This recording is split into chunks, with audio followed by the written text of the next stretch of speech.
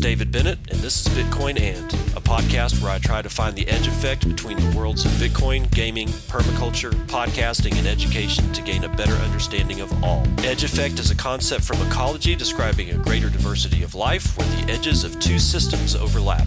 While species from either system can be found at the edge, it is important to note there are species in the overlap that exist in neither system, and that is what I seek to uncover. So join me in discovering the variety of things being created as Bitcoin rubs up against other systems.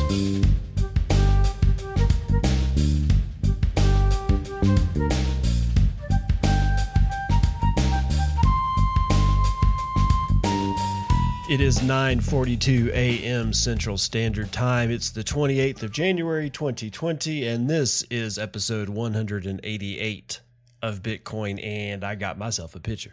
I did. Brecky Von Bitcoin and the good people at Fold, apparently I won the Fold contest a while back. I got like 500,000 Satoshis and a piece of art by Brecky. Which is really cool. It is a painting of the Fold emblem with at the bottom scrawled in black is Sat's back. It's a piece of, it's all black on yellow. It's wonderful, and the thing's big too, man. It's like every bit of 2 foot by 2 foot. So like, canvas. It's like on a really nice frame. It's not, I don't have it framed, but the canvas is stretched across. When you build a frame to stretch the canvas across, I've seen some pretty shitty frames. This one is not a shitty frame. This is actually one of the very best frames I've ever seen canvas stretched on. Man, I mean, it's like really high quality. And I kind of thought that Brecky was going to mail it to me just rolled up. I didn't think he was going to mail it to me via FedEx in the frame. And kudos to FedEx for not jacking that thing all up, man, because that thing arrived in like actually perfect condition. Not a scratch, not a bend, not a crack in the frame, not a loosening of the canvas. I mean, nothing. That thing came to me pristine. Brecky is a damn fine Bitcoin artist, which makes him a damn fine artist altogether. The Fold, or the F for the emblem of the Fold app, is done in what I can only think of as what's called impasto. My wife is an artist, and she does a lot of stuff with impasto, and this is thick. I mean, it's like... I don't know exactly what impasto is made out of, but you mix it with whatever paint you're actually going to paint with, and it ends up being really chunky. I mean, very chunky. And the way that the Fold is painted on, or the F is painted on there, it looks like flames. I mean, the way that the texture in the impasto is done is just, it's brilliant. So again, thank you to Fold and to Brecky Von Bitcoin, because this is now hanging proudly in my studio. And even though nobody else may care, I have a tendency to care about ambiance and acoustics in the studio. So even though you probably won't hear it, and it's not ever going to be obvious, the acoustics in this room have changed because my painting from Brecky is on the wall. I know. To me, it matters. To a lot of people, it doesn't. I get it. Let's move on to Torchlight.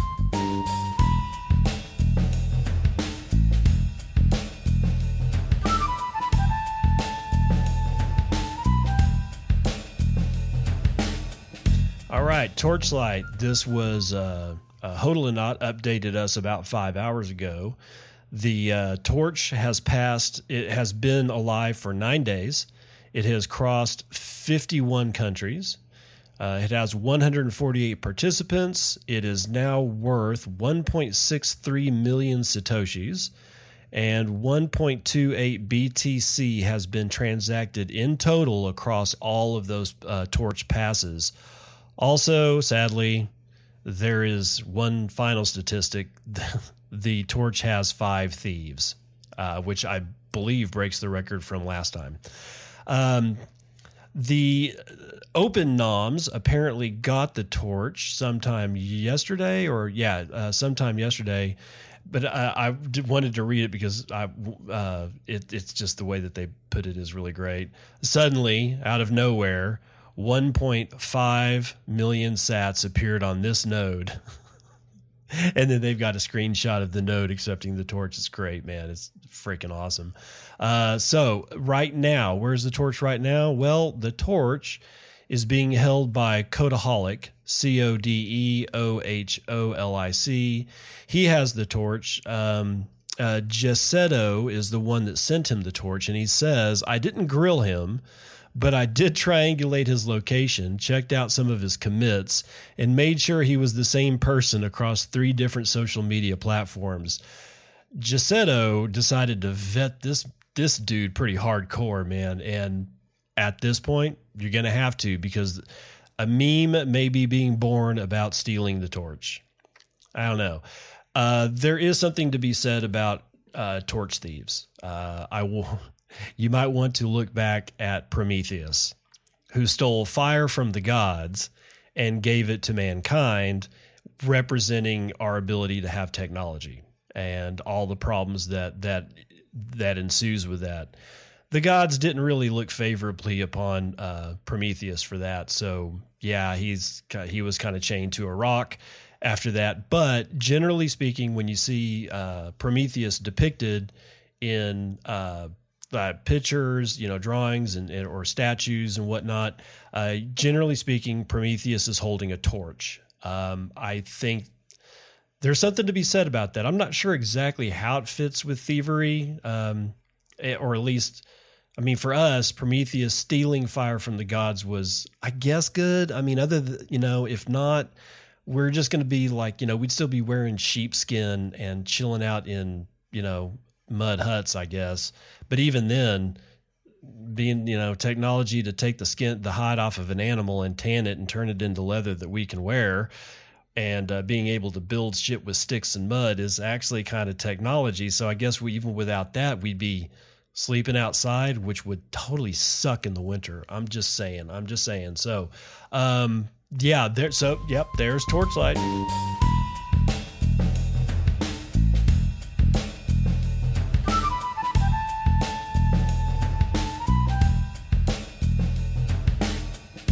Vital statistics. We've had a bump. Let's see where we're at. Okay, we're hovering around the 9,000 mark. We've got an average of 9,078. We have a high. It's going to be over at, looks like Bit Asset's going to be holding it at $9,081. And we've got a low that's going to be over at Coinbase Pro at $8,979. So I don't know, a good $100 trading range. 333,000 transactions have been done in the last 24 hours, giving us an average transaction per hour of about 14,000. 1.4 million BTC were sent in that 24-hour period. That's $13.5 billion. That's billion with a B, representing 8.14% of its market cap. 61,000 BTC have been sent on average per hour, with an average transaction value of 4.44 BTC and a median transaction value of 0.037 BTC, or about $331. Block times are they're normal 10 minutes per block, and 0.18 BTC are being taken in fees on a per block basis. 25.5 BTC have been taken overall in the last 24 hours in fees. We have a 6.8% drop in hash rate. We are sub 100 exahashes according to BitInfo charts. And the last commit to the code base was sometime yesterday, or to the GitHub repository, not necessarily the code base. Okay. Sometimes there's a commit to the code base. Sometimes there is a commit to correcting somebody's stupid grammatical errors on a document. Okay. So don't get all, too rah about it. Ethereum is at 172. Bcash is at 367. BSV is at 293. Litecoin is at damn near 60 at 58.85. Ethereum Classic had almost hit 11. It's at 1091. And Dogecoin kind of took it on the chin again. 0.0023 is where it's at. With 32,000 transactions, it's beating Litecoin and damn near rivaling Ethereum Classic. But other than that, no. Now, my node, my Bitcoin node says that the hash rate is 104.368 exahashes per second. We have moderately large mempool at 7.9 megabytes, representing about 6,500 unconfirmed transactions.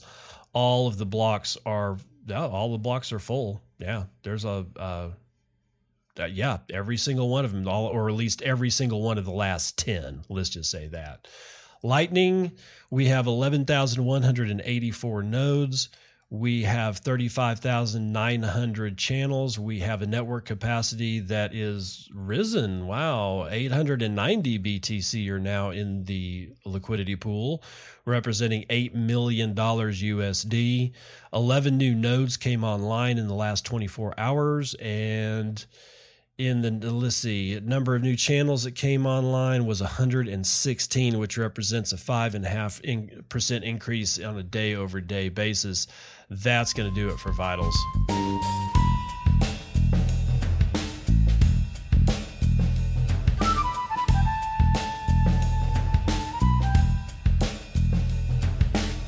Let's start the morning roundup with a little bit of stupidity here. Oh my God. University of Missouri has started using an app in order to track students' locations to measure attendance in classes. I'm not going to read the whole thing, but this is Blair Nelson writing for Campus Reform, and privacy is a big thing in Bitcoin. So that's why I'm going into this a little bit. If anybody is in college, especially at the University of Missouri, you might want to prick up your ears here for a second. New students at the University of Missouri will be required to participate in a tracking program designed to measure and enforce class attendance, according to a new report from the Kansas City Star. Quote, a student will have to participate in this recording of attendance, Jim Spain, Vice Provost for Undergraduate Studies at MU, said in a statement. Individual professors have to opt in to using the app, but once they do, students in those professors' classes will not be able to opt out. Spotter EDU, developed by a former basketball coach, is designed to monitor a user's attendance by pinpointing students within a classroom until they leave, providing continuous, reliable, and non-invasive attendance, according to the app's website. While the app ensures that students are in the classroom during class times, it claims it does not track students' locations anywhere else. Quote, we only care if students are in class during class. No GPS tracking means we can't locate them anywhere else, the app's website states. However, the app is not incapable of tracking students' locations outside the classroom. So that's all I'm going to read about that, but this is just freaking draconian. I mean, you are forced, and you're at the behest of your professor. If your professor decides that they don't like this crap, then they can opt out. But like this thing says, if they opt in, you're on the hook. So, if you're going to spend the money going to college, you should go to class, but not under force, not under the gaze of some kind of big brother. See, this is bullshit. This is complete crap. This doesn't teach personal responsibility at all. This is, what this is just for their funding. I guarantee it. More asses in seats, whether it's at a public school, like in a independent school district from like K through 12, and this is for the United States. Okay. If you're listening to this in Belgium, it may or may not apply to you. But asses in seats is how the schools get money. And in K through 12, it's pretty insidious. Once you get into higher education, it's not as bad, but damn close. It's pretty damn close. So I guarantee you what this is is really more about funding for the university than it is anything else, although still damn draconian. And the University of Missouri should be absolutely ashamed of themselves, and all of their alumni should be ashamed of their alma mater as well. That's just bullshit. All right, moving into crypto. Poloniex's Bitcoin reserves are plummeting despite Justin Sun's best efforts. Decrypt.co's Daniel Phillips is writing this on the 22nd. Yeah, I know it's a little bit late, but better late than never. Things are not looking good for cryptocurrency exchange Poloniex. According to a report by data analyst Coinmetrics, there are signs that Poloniex is shrinking massively as an exchange, despite the efforts of Tron CEO Justin Sun, who partnered with the exchange in November 2019 and has been promoting it relentlessly on his social media channels. No, he didn't partner with it. He bought it, and he's running it into the ground. The report shows the amount of BTC held in Poloniex's on-chain wallet has practically collapsed in the last 18 months. It adds that the amount of BTC held by an exchange is widely used as a proxy for exchange activity, since a low balance indicates a small number of users trading at the exchange, showing that the exchange is in poor health. Coincidentally, or perhaps not, the bulk of Poloniex's decline came after it was acquired by Circle in February of 2018. Shortly after, the exchange saw its BTC and Ethereum holdings fall to their lowest levels since 2016 after being spun out to an Asian investor group that Sun says he isn't a part of. Yeah, that's bullshit. This is despite Circle claiming that it had made enormous progress with the exchange, including, quote, massive infrastructure improvements, adding more fiat options with USDC integration, end quote. In line with this, Coinmetrics checked the number of WebSocket API users and found a stark correlation. Not only has the amount of BTC held in its reserve dropped by more than, get this, 70% in a year and a half, but the number of API users has also fallen by a similar number and now sits at around 4,000 users online at any given time. This is further evidence that fewer traders are using the exchange. So yeah, Poloniex is just dying. And they have a graph up here that shows the users online over time crossed with BTC reserves over the same timeline. And both of them are just, my God, it's just embarrassing. And the slope of the line of BTC reserves takes a real hit around the time that Justin Sun's group acquired Poloniex. Of course, he says he not part of that group, but I'm pretty sure that that's just a bunch of bullshit. But yeah, the slope of the line steepens or decline gets a really declining, much more declining steep angle on it than its decline was pretty much linear until that particular day when it just starts falling off a cliff. And man, it's not looking good for Poloniex, guys. Poloniex looks like he got hurt pretty hard. Daily Hodl's staff is writing sometime this morning that Bitcoin is a super commodity that should be worth $1 to $10 million, says Kraken executive Dan Held. In a new blog post published on Medium, Kraken's director of business development, Dan Held, lays out a thesis for Bitcoin as a super commodity. The crypto exchange exec debunks the notion that Bitcoin's use of energy is wasteful and argues that the cryptocurrency's energy-intensive proof-of-work mechanism, which relies on cheap electricity to power its network of transactions, is part of a global cycle that has linked everything to energy and the consumption of energy. Held writes, quote, all things in our lives are closely linked to the price of energy. Well, sorry about that, guys. I got a message on my phone from my sister. Apparently her SIM card died. So I was kind of just, telling her that her SIM card died.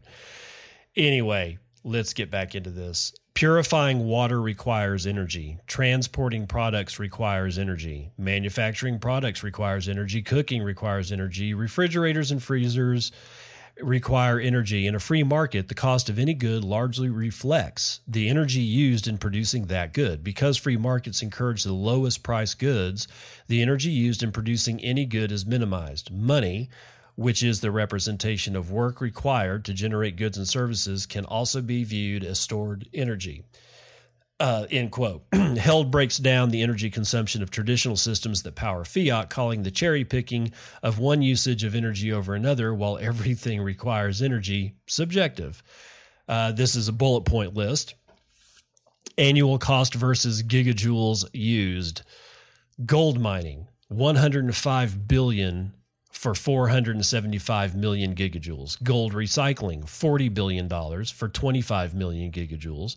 Paper currency and mining, $28 billion for 39 million gigajoules. Banking system, $1.8 trillion and 2 million, let's see, was it 2,340 million gigajoules. Governments, $27 trillion at 5,861 million gigajoules. Bitcoin mining, $4.5 billion and 183 million gigajoules. Good mercy. Held also believes that as Bitcoin and the current markets remain obscure, operating with no widespread grasp of how they function, the price of BTC remains dramatically suppressed. He estimates that BTC, which is currently trading around 8,700, would shoot to 1 million all the way up to 10 million if everyone understood it. Bitcoin critics, such as billionaire investor Mark Cuban, continue to point out that it's too difficult for mainstream users to grasp, with examples of how people unable to access their crypto due to lost private keys or confusion about passwords. It's like subtweeting, man. But developers, powered by startups as well as major players such as Jack Dorsey's Square Crypto, are targeting real-world solutions for failing memories, scalability issues, and privacy concerns, describing the industry as being in its infancy. They claim that Bitcoin has much more headroom to grow and that novel infrastructure will solve the biggest challenges, making it a ubiquitous medium of exchange that is easy to use. Ads held, quote, POW is about physics, not code. Bitcoin is a super commodity minted from energy, the fundamental commodity of the universe. Proof of work transmutes electricity into digital gold. So that's not a bad way to go about looking at it. Of course, he's reiterating things that us toxic maximalists have been saying for a while.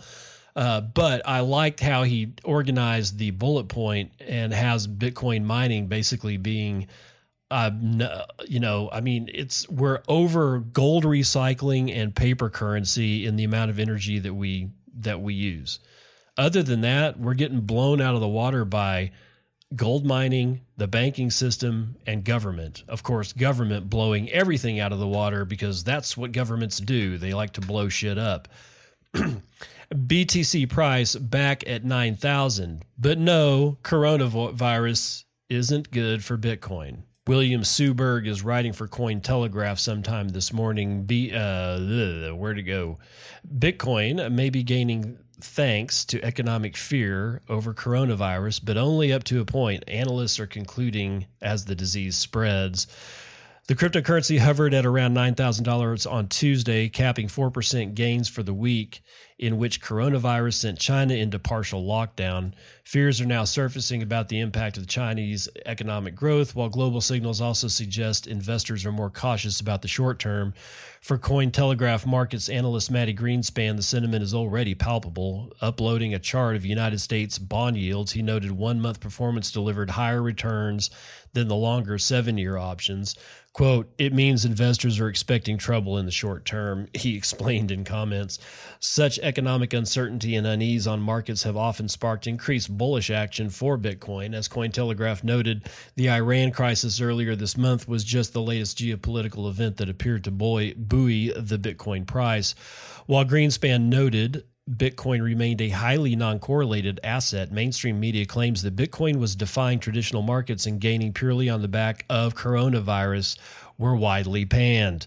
Yeah, it's because it was bullshit. A report by the Financial Times with the headline, Coronavirus is good for Bitcoin, came in for particular criticism. Notably, the report cited 2 random Twitter accounts dedicated to altcoin XRP as sources. Jeez. Oh, my God, for the Financial Times, no less. As Cointelegraph reported, Bitcoin has long exhibited increasingly strong technical fundamentals, which preceded recent price moves. Discussing the impact of coronavirus, trader Tone Vase nonetheless stopped short of agreeing with the idea that the disease could perpetually fuel further gains. If it were to spread internationally, for example, panicked investors would likely reduce speculative activity, meaning less interest in non-traditional assets such as Bitcoin. On the latest episode of his Trading Bitcoin YouTube series, Vase told viewers, quote, "The coronavirus does bring some economic fear. So the fear that the coronavirus could start to spread is certainly helping the rise of Bitcoin versus hurting the rise of Bitcoin." Vase also noted that Bitcoin would need to stay above $9,000 for several days to cement its recent bullish gains. Meanwhile, data from Google Trends appears to underscore the lack of correlation between the crisis and Bitcoin, with search interest in the latter remaining comparatively flat throughout the past month. So they're just looking at Google's trends for searches of the word coronavirus and Bitcoin. Bitcoin is flat, while coronavirus just goes boom all the way up to 100 on its interest over time graph. So yeah, this is the... I'm glad that other people are picking up on the fact that this was, the entire linking of Bitcoin to coronavirus is just bullshit. I'm going one step further and saying that it's a program narrative, but, it's not like I haven't been wrong before. But whatever, it gets worse because the BIS flips on digital currencies as 2020 report highlights the rapid rise of central bank testing new tech. This is the Daily HODL staff writing sometime yesterday. The Bank for International Settlements is changing its position on central bank digital currencies, which are new forms of digital money issued by governments. They leverage digital ledger technology, which underpins cryptocurrencies, to create digital representations of traditional fiat currencies. These currencies are designed to be portable and instantly transferable, moving money seamlessly by powering domestic and cross-border transactions around the clock. I might note personally that they are not immune to inflation like out the wazoo, but whatever, continuing. Last March, Augustin Carstens, general manager of the BIS, dismissed the rise of digital currencies, asserting that central bankers were not compelled to revamp their monetary policies. Citing a survey of 60 central banks conducted by the BIS, Carstens concluded that CBDCs were unpopular. He stated, quote, "Very few central banks think it's likely that they will issue a CBDC in the short to medium term, be it retail or wholesale. Having looked into the matter, central banks have decided not to jump in." End quote. That position has emphatically changed. The BIS issued its most recent survey on central banks on Friday, entitled "Impending Arrival," a sequel to the survey on central bank digital currency. The paper reveals that CBDCs continued to fuel discussion and debate. It updates last year's survey and concludes that central banks are increasingly testing the new tech. According to the report, quote, "Our survey shows that central banks are undertaking extensive work on central bank digital currencies. Globally, emerging market economies are moving from conceptual research to intensive practical development driven by stronger motivations than those of advanced economy central banks. Central banks representing a fifth of the world's population say they are likely to issue the first CBDCs in the next few years," end quote.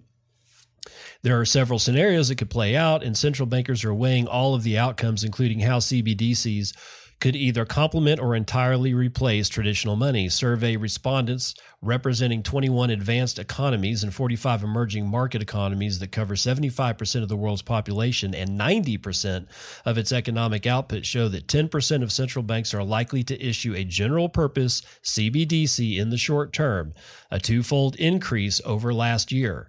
20% expect to issue a CBDC in the medium term, and central banks collectively representing 20% of the world's population are likely to issue a general-purpose CBDC in the next 3 years. As for the level of development, nearly 40% of central banks are moving to the next stage, pushing beyond conceptual research to real experiments, with 10% developing pilot projects. The researchers say the trend is growing. Quote, Ever more central banks are currently or will soon be engaged in CBDC work. Some 80% of central banks, up from 70%, are engaged in some sort of work, with half looking at both wholesale and general purpose CBDCs. And then they give a link to the entire report. And you can go read it if you would like. I'm not all that interested beyond this particular article because I'm not a big fan of BIS or Augustine Carson's. I do think it's telling that since last year, when Augustine said that nobody's interested, that there was in fact interest, and that interest has doubled in a year, one single year, amongst central bankers. We're not talking about freaking hot dog vendors. We're talking about the people that make the world roll. And looks to me like they're all going to be jumping in on this, much to the chagrin of Alex Jones, who has always predicted that, cashless society was really evil. And I'm actually, to tell you the truth, I kind of agree. I don't like the whole cashless society. Is it because I don't have cash in my pocket? Well, no, because I don't trust the cash that in my pocket that I have now. I trust something like Bitcoin. Why? Because it's leaderless, man. It's just kind of out there floating around, pissing people off all the time. And it's like this thing that just floats around and trolls like the legacy everything system. Like it trolls the banking system, it trolls all the rest of the financial markets, it trolls retailers, it trolls wholesalers, it trolls everyone, man. It's like a giant troll. I love it. Speaking of trolls, Tron CEO Justin Sun hit with racial discrimination lawsuit. Robert Stevens, writing for Decrypt.co yesterday, says Justin Sun isn't a good boss, according to a court case brought against him by axed employees of BitTorrent. The lawsuit describes Sun, the CEO of blockchain company Tron, and file-sharing client BitTorrent as physically violent and, wait for it, racist.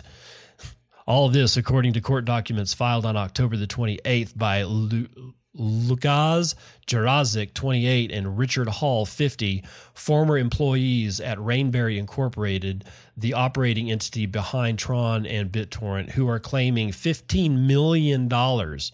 Industry publication CoinDesk first reported the news earlier today. Jurassic, a software engineer, said that Sun struck the head of engineering, Kong Lee, in a conference room in March of 2019. He reported the incident to his manager, but said that Sun wasn't disciplined. Instead, the message was clear. Management wouldn't be reprimanded for things like this. Jurassic and Hall think they were fired by Sun last summer because they raised concerns that Tron was engaging in blatantly illegal, unethical, and unscrupulous business activities, such as piracy and the manipulation of cryptocurrency for his own profit. They allege that Sun discriminated against them on the basis of race. Jurassic and Hall are Caucasian, and they claim that Sun prefers mainland Chinese employees because he believes they are more likely to put up with illegal business practices and are willing to work from 9 a.m. to 9 p.m. 6 days a week, according to the tech hours common in Chinese tech companies dubbed 996. In a response filed to the court on December 16th, Sun denied everything and said that their distress was the result of pre-existing psychological disorder or alternate concurrent cause. Hall and Jurassic told Decrypt they aren't able to speak about the case. Justin Sun and representatives of the Tron Foundation did not immediately respond to Decrypt's request for comment. So, wow. He popped him on the head, man. And I saw another story about this, and apparently he slapped it was either the same guy or some other poor idiot that worked for Justin Sun got slapped in the face. So it may be the same person. I'm not exactly sure. But dude, if you got a manager like beating you around, that ain't cool.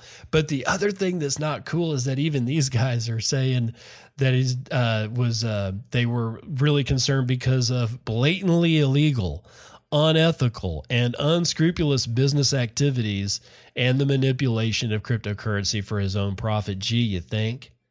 You think? I mean, now, if only this had been an announcement of an announcement of an announcement, it would have been freaking perfect. But we're moving on to shitadels.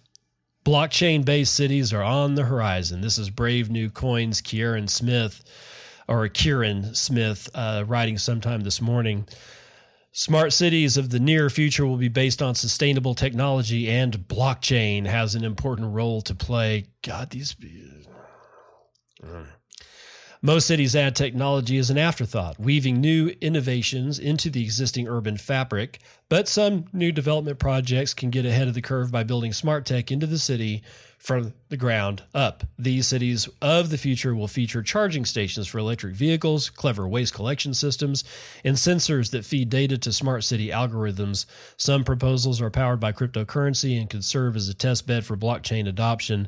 Hip-hop star Akon tweeted earlier this month that plans have been finalized for a crypto city just outside the Senegalese capital, Dakar. The white paper is expected in February, and the project has been described by the tourism ministry as a sustainable ecotourism village that will run entirely on renewable energy and revolve around the use of Akon's cryptocurrency, Acoin. Consumers will buy goods with Acoin from their smartphones, which will theoretically encourage financial stability and stimulate the local economy. The idea is similar to Bancor, which launched a network of blockchain-based community currencies in Kenya in 2018. Quote, we want to make it a free zone and cryptocurrency driven as a test market, said Akon to Newsweek. If it works, we will scale it out to all the other countries in Africa. Elsewhere, more detailed plans have emerged for another new city which could promote blockchain adoption. Toyota's Woven City concept is to be built on the site of a former production facility at the base of Mount Fuji and will serve as a showcase for self-driving cars, sensor-based artificial intelligence, and sustainable living, at least until Mount Fuji decides to blow its top. Volcanoes have a tendency to do that every once in a while. That's why you don't build shit at the base of volcanoes. You never know when they become not dormant anymore. My God. Blockchain is not explicitly referenced in the plans, but the Japanese car maker is a member of the Enterprise Ethereum Alliance and is known to be exploring two blockchain-based projects, a system of communication between cars and road networks, and a network for trading electricity between individuals, businesses, and solar panels. Progress has been slow, however, for the blockchain-based smart city, which hit the headlines in 2018 when Ethereum millionaire Jeffrey Burns bought 67,000 acres of desert just outside Nevada with the goal of mixing theoretical uses of blockchain technology with real-world applications. It appears that the future is slowly coming into view. It just won't be evenly distributed, whatever the hell that is supposed to mean. Okay, so a couple things. Don't build cities at the bases of volcanoes. Okay, that Pompeii found that out. And they weren't even really at the base of the volcano. They were just close to it. Just saying. And two, if you're going to buy 67,000 acres of desert outside of Nevada to build a city, you may want to figure out where your water is going to come from because, surprise, Bitcoin doesn't fix that. I guess it could by piping water, but Lake Mead is getting pretty low, guys. It's not looking good out there for water at all. So I don't build cities in deserts unless you have a known water source that's not going to dry up, and stay away from volcanoes. It's just words of advice. Crypto adoption mirrors the internet's early growth, says Deutsche Bank. This is Liam Frost writing for Decrypt.co. Deutsche Bank has published a new research paper on the future of payments in which it compares the growth of blockchain wallet users to the early stage evolution of the internet. According to the research paper titled Digital Currencies, the Ultimate Hard Power Tool, man, I kind of like that. The ultimate hard power tool. Blockchain's adoption rate mirrors that of the internet in its early days, although its actual user numbers are an order of magnitude smaller. As Deutsche Bank charts illustrate, and backing up, they've got a chart here that shows essentially two curves that look almost exactly the same. except one curve is a little bit underneath the other curve. And of course, the curve that is higher up on the graph is the full graph of known internet users from the time of from the time of the internet starting to now, and when and then the other one is the wallet users number, and it is being projected to follow that path. However, it's only about 1/4 of the length of the prior curve. So knowing what I know about predictions and shit, we don't really know anything, but let's continue anyway.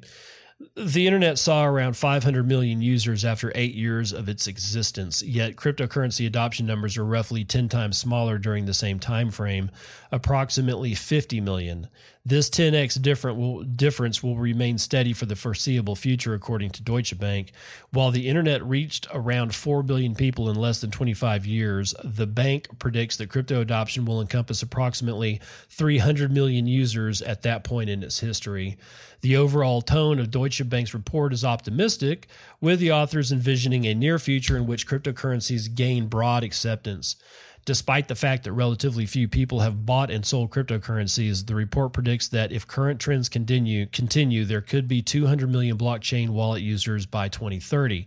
However, for today's adoption rates to change, a catalyst is necessary. The report suggests that if the Chinese government, along with Google, Amazon, Facebook, or Apple, the so-called GAFA group, or a Chinese company like Tencent can overcome some of the barriers to cryptocurrencies, the cryptocurrencies could become more appealing. This, it suggests, will hasten the adoption of cryptocurrencies and give them the potential to replace cash.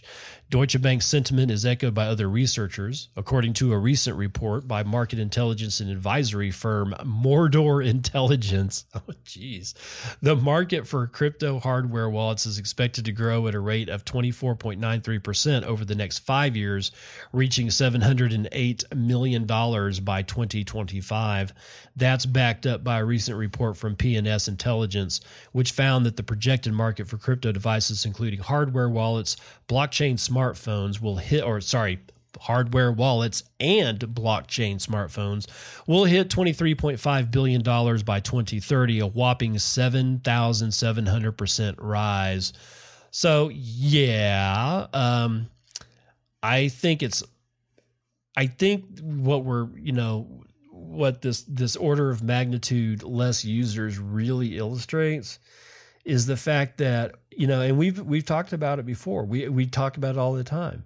In the first world, generally speaking, the money works pretty well. I mean, it just does. But why do you still need Bitcoin? Because they're devaluing this shit every single day. It's worse in third world places. I mean, clearly Venezuela, Argentina, Brazil, any pick very like a couple of fistfuls of African countries, and they're in, just as bad, if not possibly slightly worse, dire straits.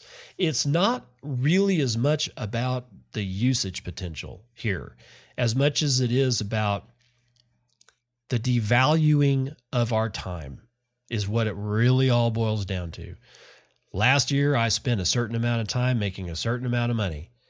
Next year, it won't be worth that much. So I'm not as much pissed off that they stole my money as much as they stole my time. This is, and the thing about it is that people in the West are not at all immune to that when it gets to a point that they can feel it. We've just been lulled into this weird comatose state that it takes a lot. You gotta get the living shit beat out of you before you start feeling what the government is throwing at you. But if you were on the outside looking in, what you'd be seeing is that you're getting manhandled, pummeled, thrown under buses, stabbed, shot, dropped out of airplanes, and thrown out of freaking buildings. That's what's actually going on. And at one point or another, when people figure that shit out in mass, there you go. Now, why is it that the internet had so many more users? Because it wasn't, what was it competing with? It was competing with libraries. I mean, honestly, It was, well, actually it wasn't even really competing. It was competing with libraries, but it was like so much more. It was a completely new thing to be able to talk to somebody or email them almost instantly.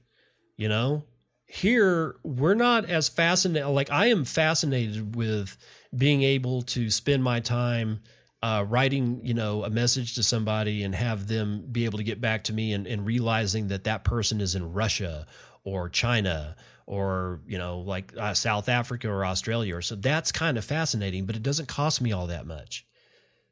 I'm not going to just send money to people just because I can. I need to get something for it. It's still money. So there's a big difference between how the internet got all of its users and what's going on here. We're dealing here with money. The internet was a toy that really only cost you some time. And there was a lot of benefit from it. I mean, you could get all manner, and to this day, more so today than when I hit the internet in 91, right? Back then, God, I had to jump through hoops just to get a couple of, get this, dot matrix printer to print sheets of guitar chords that I would find on an FTP site after finding it through a search engine called Gopher. Now, if you go back that far, then you're really OG on the internet shit, man. But my God, it's not the same. In my opinion, this is kind of comparing apples to oranges.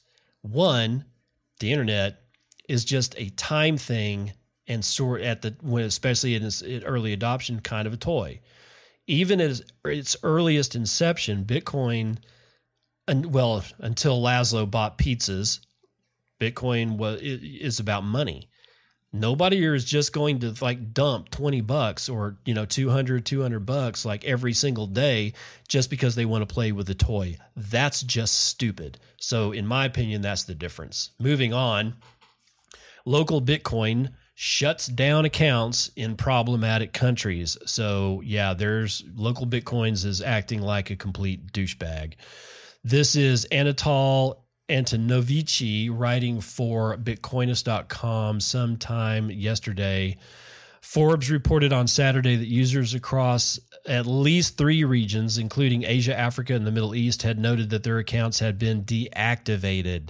Local Bitcoin's users in countries like Iraq, Afghanistan, Pakistan, Syria, and Nigeria received messages from the exchange operator that they were telling them they could take out their Bitcoin holdings by deleting their account. However, some users said they weren't able to access their funds. Exit scam.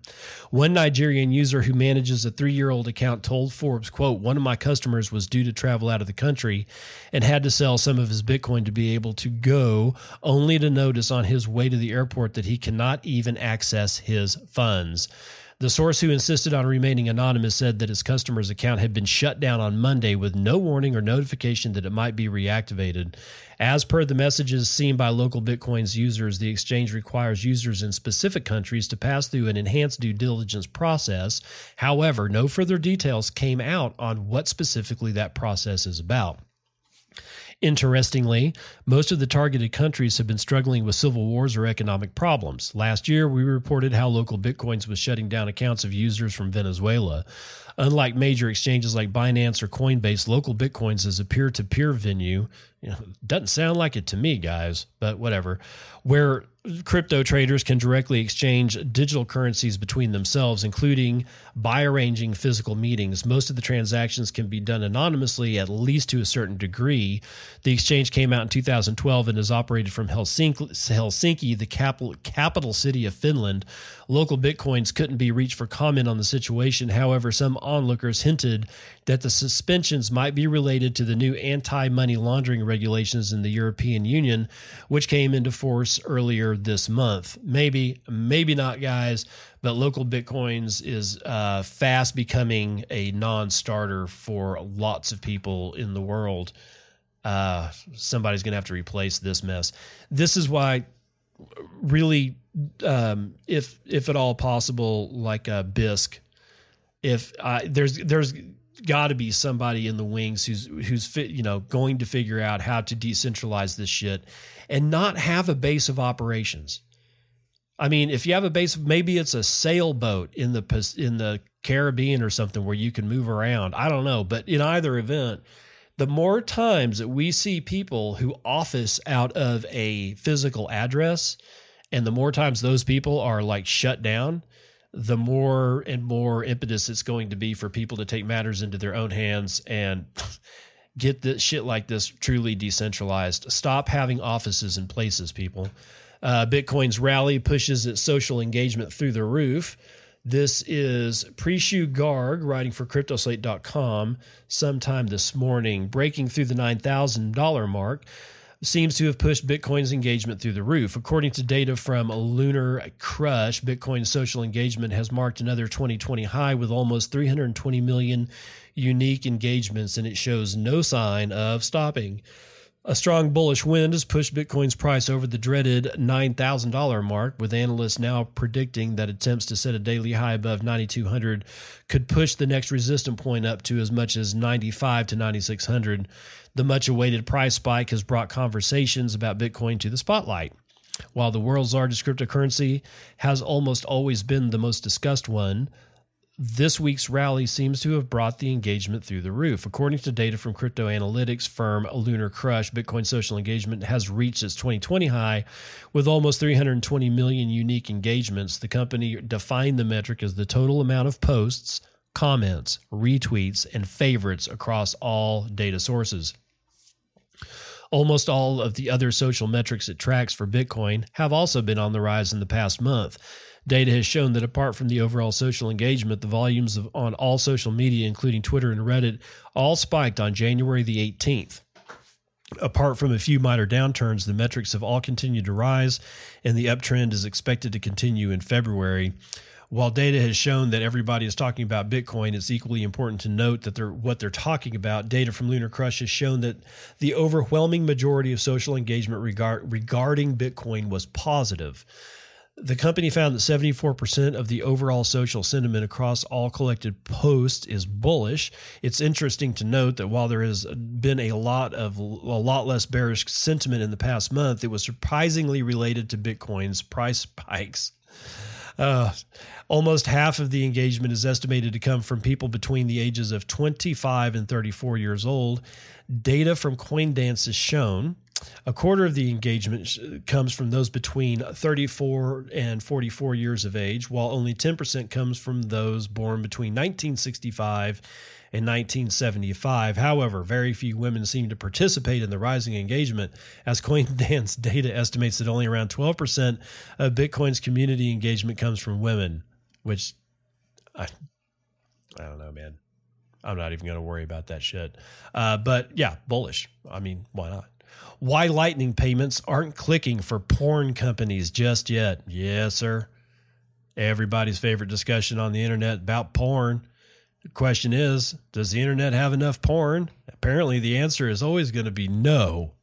Leah Kuhn, writing for Coindesk.com sometime, I don't know, it was sometime this morning. Bitcoin may finally achieve broader traction through the adult entertainment industry in 2020, but the chips aren't stacked in its favor. So far, typical sex industry businesses like London's 23 Paul Street Strip Club said last June the venue stopped accepting Bitcoin because customers simply weren't paying with it. But the Lightning Network, a layer on top of Bitcoin used for faster transactions with lower fees, may now be ready to facilitate broader payments for online platforms. Iterative Capital's Escher project offers fiat on-ramps to the Lightning Network, with other projects like Zap offering similar functionality. There are now service providers to feed a fledgling demand for Lightning channels. According to Veronica Mishura, marketing manager at the payment processor CoinGate, her startup processed 1,400 Lightning invoices in 2019 for clients like adult industry sites Live Jasmine and Kumeet. Oh my God. With the average payment being worth around 12 euros. A Live Jasmine spokesperson confirmed the site does receive Lightning payments for porn, although he declined to specify details. Quote, "We don't offer payouts in crypto and we don't track the content per payment method," he added. There is certainly room for growth in the adult entertainment industry, as Pornhub famously had trouble paying performers with PayPal in 2019 and now lets performers cash out with Tether. God, Instead, Z-Man, otherwise known as ZMNSCPXJ, a pseudonymous Bitcoin researcher who recently received a grant from Jack Dorsey Square Crypto, said he expects privacy-enhancing mixing services to become a more popular part of the Lightning economy. Quote, improved privacy is always desirable and people will pay for such. Minimal compared to mixer fees, ZMNSCPXJ said, adding that channel fees and transaction costs, will be minimal compared to mixer fees.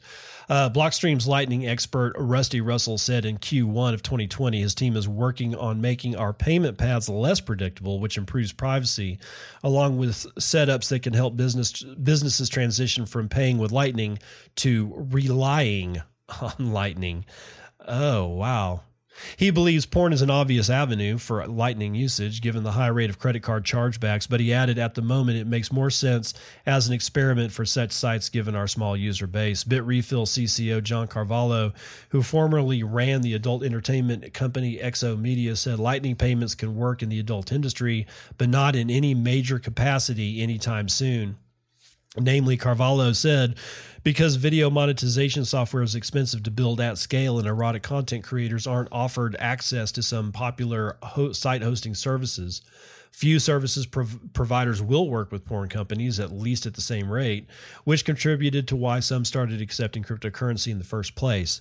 But these sites generally use internal credit systems, accepting Bitcoin or credit card payments for centralized credits.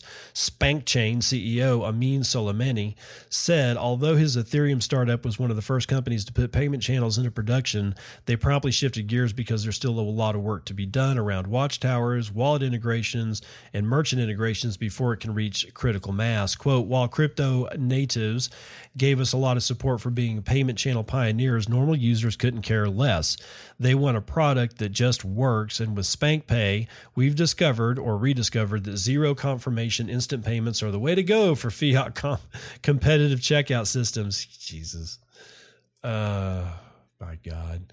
Some Bitcoiners are still altogether skeptical about Lightning, regardless of payment channels. Bitcoin itself has plenty of privacy kinks to work out. Haha, kinks, get it? I love it. An anonymous Samurai Wallet co-founder behind the privacy-focused Bitcoin wallet that powers the nodal mixing feature said his own open source team has no interest in Lightning because mainstream adoption is a poison pill. Perhaps as illustrated by the companies like Live Jasmine that don't offer erotic performers the chance to hold their own crypto. Quote, Bitcoin is in danger of replicating the system it set out to destroy, he said. I also don't see retail mass adoption pickup. That's a blessing in disguise, and we should embrace that. Beyond adult entertainment, Mishuru said CoinGate also processed payments for Habiset Cafe in Oslo, and usage is trickling down from tech experiments to rare customers. OpenNode's head of marketing, Ryan Flowers, said his startup processed over 68,970 Lightning invoices received and 38,986 payments sent in 2019.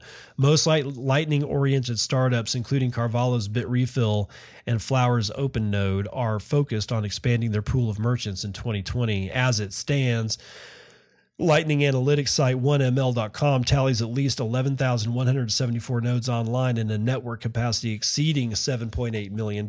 That's why Lightning advocates believe broader commercial usage of the network beyond isolated experiments could be on the horizon. Quote, the network is definitely becoming more liquid over time. If you're going to pay a merchant, it makes sense that they don't see your whole transaction balance or history. So far, small groups of merchants accept Lightning payments, mostly for the curiosity factor, but since those adult performers and adventurous merchants rarely cash out in crypto, it's still too early to see any significant benefits. Quote, usability, thanks to something like Lightning Wallet Phoenix, is now good enough that more people can try it, Bitcoin Core contributor Shores Provost said, noting that the last merchant rush followed the 2014 bull market but hasn't revived since. So maybe if there's a price spike, we'll see more merchants trying it. Then we'll see if it sticks. Yeah, well, we're going to probably have to throw this shit up against the wall 3 or 4 times, people. It's not just like a slam dunk all the time. Let's see, what else is going on? Last thing I'm going to say is that we had read a story, or I read you a story earlier this morning about the Treasury bonds, or there's something in a story related to the Treasury bonds, and what that was relating to was the fact that The United States Treasury yield curve, measured by the gap between yield on 3-month and 10-year bonds, briefly inverted on Tuesday for the first time since October. What does that mean? That's not good. This is the second time, let's see, in a quarter? Okay, let's say 2 quarters. The second time in 2 quarters that the yield bond curves have inverted, and that's never good. With that, that's going to do it for your morning roundup.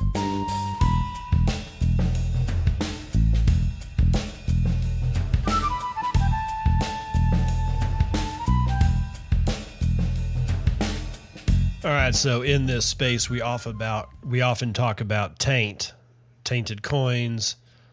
We don't know if Satoshis have the ability to be tainted, although I'm pretty sure they do. Tainted nodes, possibly. Tainted everything. So I figured since everybody's talking about it, we'll talk about tainted love.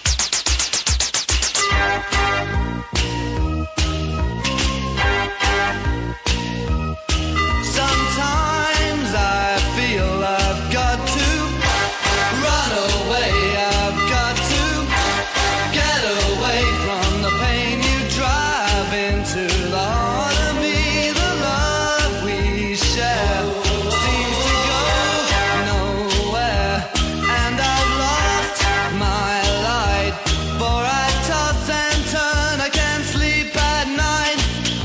Once I ran to you, now I run from you. This tainted love you've given, I give you all a boy could give you. Take my tears and that's not nearly all. Tainted love, tainted love. Now I know I've got to run away. I've got to get away. You don't really want any more from me to make things right. You need someone to hold you tight, and you think love is to pray, but I'm sorry, I don't pray that way. Once I ran to you, now I run from you. This tainted love you've given, I give you all a boy could give you. Take my tears and that's not nearly all. Tainted love, tainted love. Don't touch me, please, I cannot stand the way you tease. I love you though you hurt me so. Now I'm gonna pack my things and go. Tainted love, tainted love, tainted love, tainted love. Touch me, baby, tainted love. Touch me, baby, tainted love.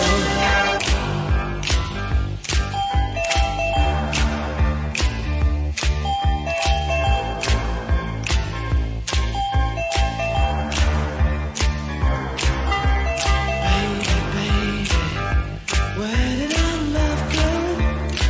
Oh, don't you leave me. Don't you leave me no more. I've got this burning, yearning feeling inside me. Ooh, deep inside me. And it hurts so bad. You came into my life so tenderly, with the burning love that stings like a bee. And now that I'm surrounded so helplessly, you know I believe you wanna leave me. Oh, baby, baby, where did our love go? Oh, don't you leave me. Don't you leave me no more. Oh, baby,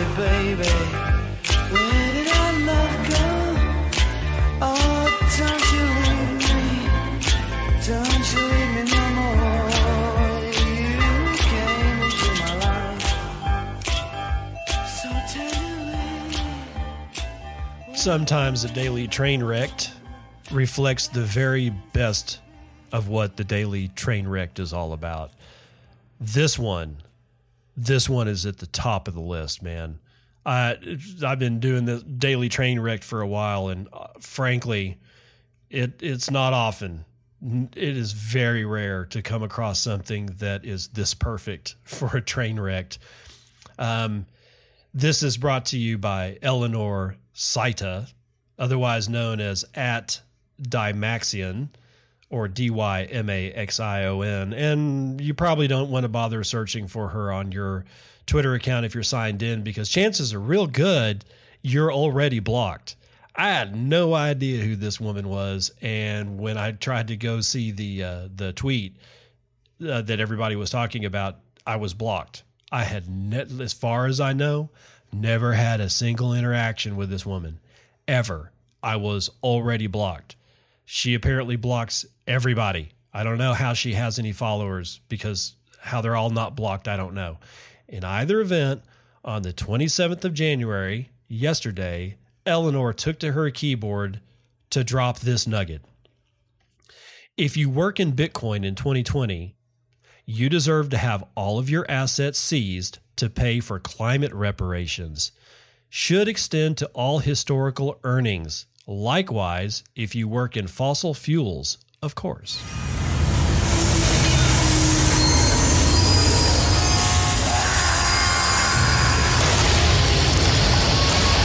Climate reparations. I don't understand these people. The whole reparations. That brings me, that reminds me of that Dan Held thing we were reading a little bit earlier about the amount of gigajoules of electricity that governments use, but I don't see her going after them. So I don't know. Anyway, that was beyond perfect. I got really nothing else to say other than just how perfect that particular train wreck really was. All right, let's go ahead and skate right on into a nice little joke, because God knows after that smoldering pile, we're going to need one. Dad Says Jokes gives us this little one. If anyone gets a message from me about canned meat, don't open it. It's spam. Yikes. That's bad. I'll see you on the other side. This has been Bitcoin and I'm your host, David Bennett. I hope you enjoyed today's episode and hope to see you again real soon. Have a great day.